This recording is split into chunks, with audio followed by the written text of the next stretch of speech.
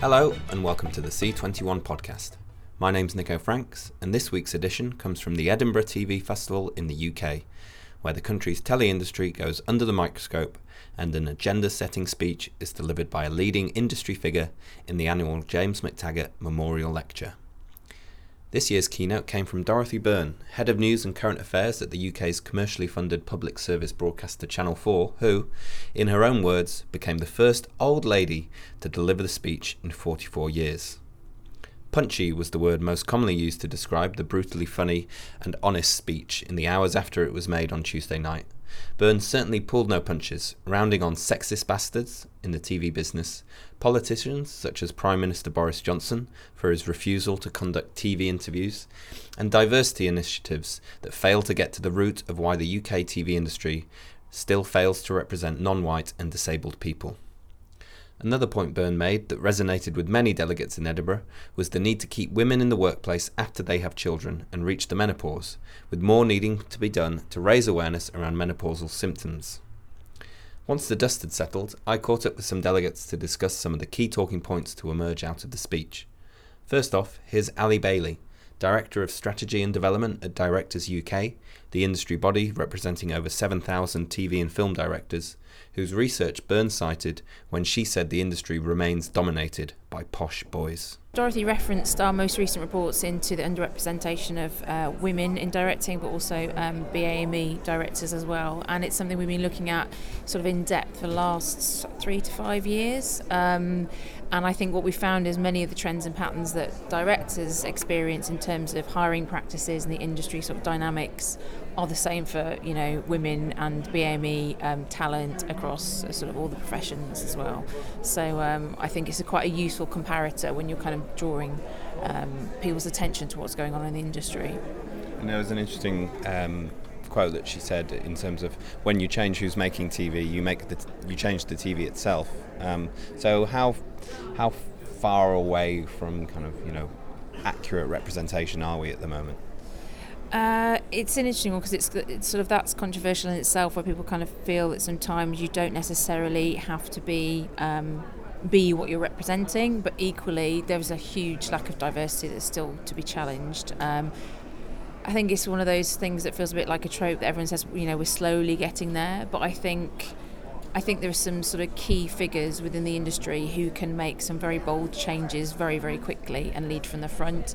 I think sometimes some of the stuff they do with, looking at commissioner roles and the diversity within that can be really powerful.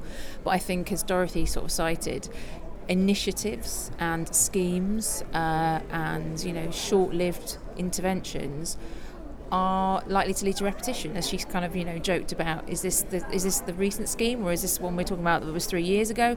It's about doing something systemic, which is really about making this mainline business. It's your business practice. It's not a bolt-on thing where you kind of think about diversity retrospectively. You need to put it into the way that you go about commissioning, production, story creation, and representing a range of perspectives and experiences. And in terms of the McTaggart and the kind of takeaways that you got from it, what were some of the headlines for you? Oh gosh, right. I think really, the underlying message was about the democratic process and the amazing role that television and TV content and screens have to play in really kind of preserving it, saving it, making it fit for the future. I thought what was really striking is how much our politicians are not interacting with mainstream media and kind of presenting it as that's because they feel like their message is being skewed, and they're sort of tapping into the use of social media, like having questions over Facebook, which is actually a lot more controlled and doesn't feel like the journalistic endeavour of kind of really putting that politician their feet on the fire in a good way is reaching the electorate anymore, and that is worrying. That is frightening. If we can't do that, then it makes you wonder at what point does that kind of debate take place. So actually it's a real call to arms for us to sort of think about who's asking who the questions and whose interests are being represented. And there was also a discussion about her experience of being sexually assaulted early on in her career, which was also mentioned in last year's McTaggart by Michaela Cole, and obviously, it's a kind of tragic commonality of women's experience in this industry, and in terms of how she talked about it, and the kind of reaction that you kind of just been hearing afterwards. How has that been? I thought it was incredibly insightful, but also done with, an element of humour, which I think really achieved something that's quite rare when you're talking about those issues, which is it took the whole room with her. And quite often when you're talking about, very uncomfortable situations and where people might feel themselves having acted in those ways maybe, or have known about it, witnessed it and not done anything, to be able to sort of convey it in a way that's really powerful, doesn't take anything away from it, but actually doesn't alienate anybody and makes you take ownership, men and women, of that issue is a real trick to do that, and I think she really achieved that. And she was brutally honest about that she's experienced it her entire career, and that certainly for the women directors I've spoken to, the vast majority have had some instances, some more than others, of sexism, discriminatory behaviour, harassment, and at the other end of the spectrum, sort of abuse in terms of their working environment. And you shouldn't have to deal with that. So I think calling it out is really important, and I think what we found in our campaigns as well for sort of women directors is that the noise doesn't equate to action. So it's great that people are talking about it, and I think what Dorothy did was kind of rally people to sort of say, and how are you going to play a part in doing this, in your own individual way? And I think that's vital, because actually otherwise it's like everything, it can be quite tokenistic. Everyone comes away feeling that they've done something because they've talked about it, but actually it's like, what behaviour do you see, do you take part in, do you allow to go on unchallenged? Can you then do something about tomorrow, this afternoon, whatever it might be? So that was, that's what I took away. Challenging it when you see it happen. Yeah, I'm feeling able to do that. I'm feeling that if you did challenge it, that rather than turn around and not see anybody behind you, you're kind of turning around and seeing a team of people going, that's just not what we do anymore. That's not acceptable. I'm feeling positive about that. And it's that thing about being able to kind of go, where's the thin end of the wedge? When can I start? And just having conversations with people, just go, I'd rather we didn't use the term sweetie. Which I thought, again, it's like a little thing, but it's really powerful, because that's the beginning of a process that can lead, to somewhere you really don't want to go. I also spoke with Deborah Williams, CEO of the Creative Diversity Network, about her main takeaways from Byrne's speech. I think following McTaggart, what I liked most about what Dorothy was saying was the fact that she was speaking truth to power. And even though she is power in many senses, I think it was a nice reminder for everyone in the room that it still needs to happen, and it doesn't matter how high the food chain you get, it's still something that you need to do. As well as that, I think her conversation about the lack of diversity, I mean she did focus on ethnicity in particular, but I do think that the conversation about the lack of diversity and such an honest and such a frank and open representation of where the industry is was refreshing to hear, because usually people use data to back up their narratives, and she actually used data to go, actually it's just not good enough. And I hope it empowered people to think that they could and they can approach her and approach their bosses, in theory, to have a discussion about some of the bigger things that they're worried about. There was a bit where she mentioned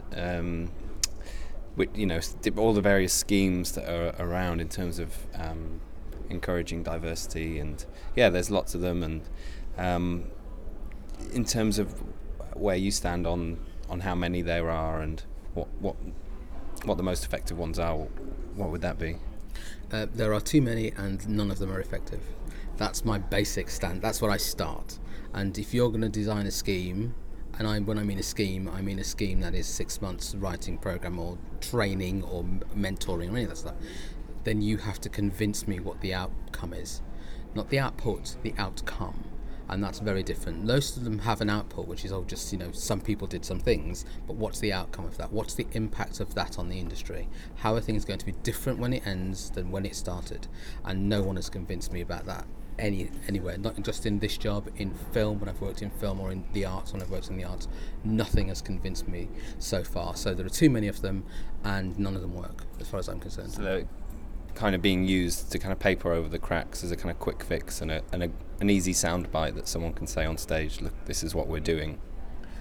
Absolutely, but also there are people who exist within the diversity, within diversity community who sort of claim to be activists, who like those sorts of things as well, because it means that they get a chance to do something that they've never had a chance to do. And a lot of them are being given a lot of air and a lot of space and a lot of credibility, whereas, people who are working systematically or consistently or seeking to make change or looking at deeper impact and long-term evaluation are being thrown to the side. So I think that it's not just I'm not just saying the broadcasters or the studios or whoever. It's actually a lot of people in the diversity space as well. It's probably driven by them actually, because they're more likely to go, yes, I'll accept a place on a mentoring scheme because I get my foot in the door, and they know full well that's not going to work. So when they come out of it, they go, oh, well, what's happening next? Nothing's happened. So they go back and say, I want another scheme. And that's the process. And breaking that process is incredibly difficult because people are set in their ways about that. Both sides seem to think that they're winning if you constantly make up a scheme and put someone through it, and then they don't achieve anything, and then you make up another scheme and put someone through it. So it's very, I find that challenging, and I find that boring. There's no imagination, there's no innovation in that. There's no sense that you're going to, in terms of make changes in terms of content, representation. We're looking at the senior levels within the industry as well, across media, whether that's broadcasting, print media, print journalism, news, current affairs, whatever it is. The senior levels are astonishingly stale, and they just have no idea of what they could be tapping into, because the focus is so narrow and the dominant narrative approach is sort of accepted as, this is okay, we can do okay with this, we can sail by and get by with this. Yeah, we can sit on a stage and say, yeah, look what we did. For Lucy Brown, academic leader and founder and director of Trailblazing Women on and off screen, Byrne's discussion of sexist bosses, the lack of older women in the industry, and her experience of the menopause was particularly refreshing. One of the things she was talking about is, a quarter of women are affected by the menopause. That's, it's huge amounts of women, and it's unspoken.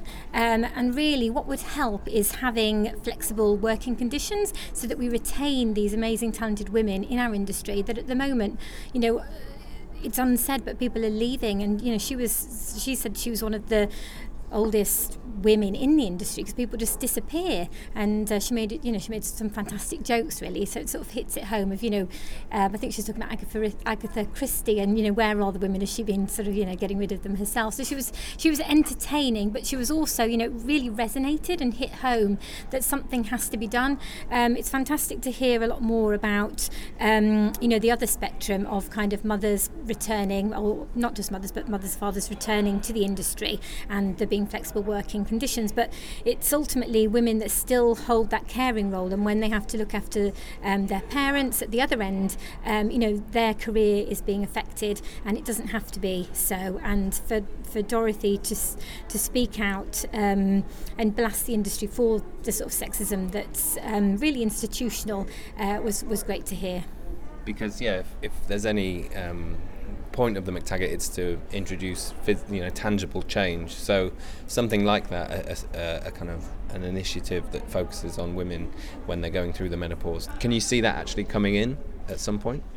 Yeah, sure. I mean, I think people don't want to speak about it. It really is an unsaid thing, unless comedians are sort of joking about it, or you're having a hot flush or whatever it might be. But, it should be normalised. And I know there's a lot of people who are starting to do things like that. So Kirsty Walk and some other presenters have started to talk about it, and it's making it...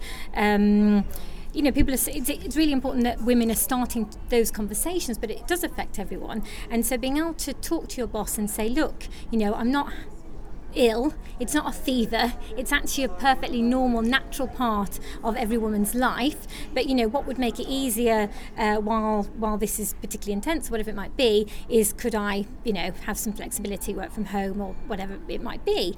And I think it's not just about the menopause, but also that understanding that women often take on the burden of responsibilities of looking after of people, sort of their parents or what have you at an older age as well. And so really just sort of saying, okay, what can we do to enable people to retain people in the workforce, that we don't have to lose them. They have so much to offer. We look around and we see so many men of a certain age, but we certainly don't see women, and that's a shame. And do you think that would have a knock-on effect in terms of the programming that gets commissioned and made? Absolutely, because the latest Ofcom research even shows that there is a total lack of women of a certain age. And if you do see women of a certain age, they're often in a dressing gown or nagging or shouting. So it's real sort of, stereotypes. And women are getting really fed up with that. They don't want to see those images. And it's exciting, actually, the potential and the women coming up that are going, actually, that's not representative of who we are. We're not going to be like that. And it's interesting in terms of the conversation all around women's representation on screen.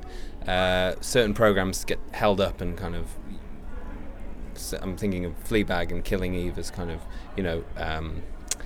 shows that previously were lacking on TV. But they kind of get the microscope put on them so much that blocks out other kinds of programs, focusing on different kinds of women. To what degree is that a problem in the business, do you think? Yeah, well, I think this sort of links with diversity generally. It's crazy, isn't it? Because women are half the population, but they're still almost talked about as a underrepresented group, because weirdly they are, especially if you're older, women over 40, over 50 in particular.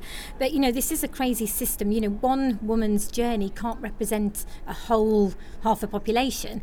So, we do have to change the way that we're thinking about these things and allow for more than one successful story, Happy Valley or whatever it might be. There need to be more examples of that. And you don't even question, a certain type of older man detective story or whatever it might be, and say, okay, we've already got that. It's not even brought up, so it shouldn't really be for women. Finally, I caught up with Sam Barcroft, CEO of Barcroft Studios, to discuss the points Byrne made about the role TV needs to play in preserving democracy. So the aim of Annie McTaggart is to kind of set the agenda and shine some light on something that isn't being discussed or needs to be discussed more. In terms of Dorothy Byrne's McTaggart last night, Sam, what did you make of it? Well, I certainly thought it achieved that aim. I thought that Dorothy's evisceration of the current political comms world was brilliant, and not just because it was accurate and on the mark, but because it was based up with solid, boring facts and clear, intelligent points of view from somebody who's been there, seen it and done it. And I just felt it was just a really welcome, considered thesis on a real danger in our public life today, which is journalists escaping any kind of politicians escaping any kind of serious journalism and interrogation of their work and of their objectives. And yeah, she kind of framed that in the idea that there's a very likely scenario that there's going to be a general election coming up, and Prime Minister Boris Johnson managed to avoid any, she described him as being invisible in the run-up to him being nominated and winning the Conservative leadership. Do you agree that that's definitely a real danger with the general election? Well, I think what Boris Johnson did wasn't be invisible, was to be entirely visible but on mute. Dominic Cummings managed to press a mute button on pretty much anything he said in public for a long period of time. And with Bojo, you used to be able to doorstep him, and he would often give you something if you doorstepped him. But now he's got Met Police looking after him. No one can physically get anywhere near him, so you can't even doorstep him anymore. So it is a massive problem. And I think that Dorothy just brought it to life in practical terms, and with somebody that's got the context of a long period in a senior position at Channel 4, it's much more interesting coming from her because she can explain it in context, and I think that's where it's valuable. When we look back in history and see a big change in political comms and in the way we cover that as journalists, we really need the wisdom of people like Dorothy to be able to explain so articulately and clearly and passionately, or dispassionately really, in a way, that things have changed, the game's changed. And I think there's a big challenge for those of us that publish and produce, which is how do we rewrite our rules? Because if they've rewritten their rules, there's no point moaning about it. We've got to do something about it, really. And I hope this is a clarion call to other people in positions of influence to work out how we take our game up a level. There's no point just sitting around feeling sorry for ourselves. And another point she made was that mediums like podcasts have taken over from TV in terms of being the place where very intelligent people tackle very challenging issues and really grapple with the rifts that are in society, rather than TV, which she more or less said it was kind of had dumbed down and wasn't the place to see big issues being tackled. How much do you think that was a fair criticism? Well, it's a bit odd as a producer to have the TV execs telling you that TV isn't doing very well. Because you're kind of sitting there thinking, you're my hero, Dorothy. You've got the position near the top of one of these institutions. Maybe you should be talking to your bosses about that rather than talking to the rest of the world about your frustrations. But I think it's helpful that she's confident enough in her own ability to be able to call out the problems in television. I think that there is a lot of amazing television being made across current affairs and topical documentary, but I don't think I think Edinburgh Festival is full of people that think television is probably more important than it actually is anymore, and there's a shared responsibility in society to sort this shit out. Television is not the be-all and end-all, as much as people want to throw up slides at festivals saying, people still care about telly. Of course they do, but they care about a lot of other things as well. Why can't music help sort this shit out? Why can't, community action help? It's a big spread, and I think TV sometimes thinks itself more important than it actually is, and I think certainly for the new generation they won't be looking to television to solve these problems, and I think television should try its best to help solve the problems, and it does have a high trust rating, especially amongst older people, but I think the next generation won't feel that telly has a civil duty to help do it in quite the way that our current generation probably do. And to end, here's Director UK's Ali Bailey, who we heard from earlier, on that same point about whether UK programme makers need to step up to the plate. I can only talk about the experience of what I watch, which obviously I curate myself, so that's a sort of a skewed version of what's out there. But I feel that the contentious issues are not being gone into in the way that they might have done previously. I think there's almost like a fear factor, and it's that balance between people saying PC's gone mad and not wanting to offend, and I suppose it extends into sort of cultural and social debates where universities aren't having certain people talk about certain issues. I believe that it's really important that we hear about things that make us uncomfortable within obviously the parameters of what's legal and in that sense, but that's how you avoid the echo chambers. You don't just listen to your own views, because none of us benefit in that way. We don't grow our own position, even if we maintain it, by just listening to the same kind of thing. And so that extends to this kind of TV that you watch and what you're consuming. And so it is interesting that it's moving across to audio, and I wonder what that's about. I wonder if that's about sort of the editorial freedom, or the regulation, or just consumption patterns and how accessible it is. I mean, the other thing about TV content, I guess, is that it requires a certain amount of concentration, which I know when I was talking to them about radio, it's the friend in the room that you can kind of have on, you can dip into and dip out of. And I guess podcasts, you can be doing other things, you can commute, I mean, you can watch, but it's not quite that sort of engrossing experience that audio maybe seems to be tapping into at the moment. Mm-hmm. I suppose TV needs to kind of package it in a different way that's slightly more accessible and easy to digest. Yeah, and I think that the other thing that I've heard consistently throughout many of the sessions is this thing about big ideas, that people don't want things dumbed down. They are dipping into audio for specialist kind of exploration of complex ideas. They don't want things to be watered down. And I think you're right, it's about TV finding a way of packaging that up that's they can be found, it's accessible, it can be digested in whatever size chunks are needed for that audience at that time. So I think experimenting with formats is really, really key at the moment. The aim of any McTaggart lecture is to set the agenda and shine a light on issues that need to be discussed far more. So Bern can certainly consider it a case of job well done this year. That's all we have time for on this week's podcast, but be sure to stay up to date with all the latest industry developments by following C21 online, on Twitter and on mobile. Thanks for listening.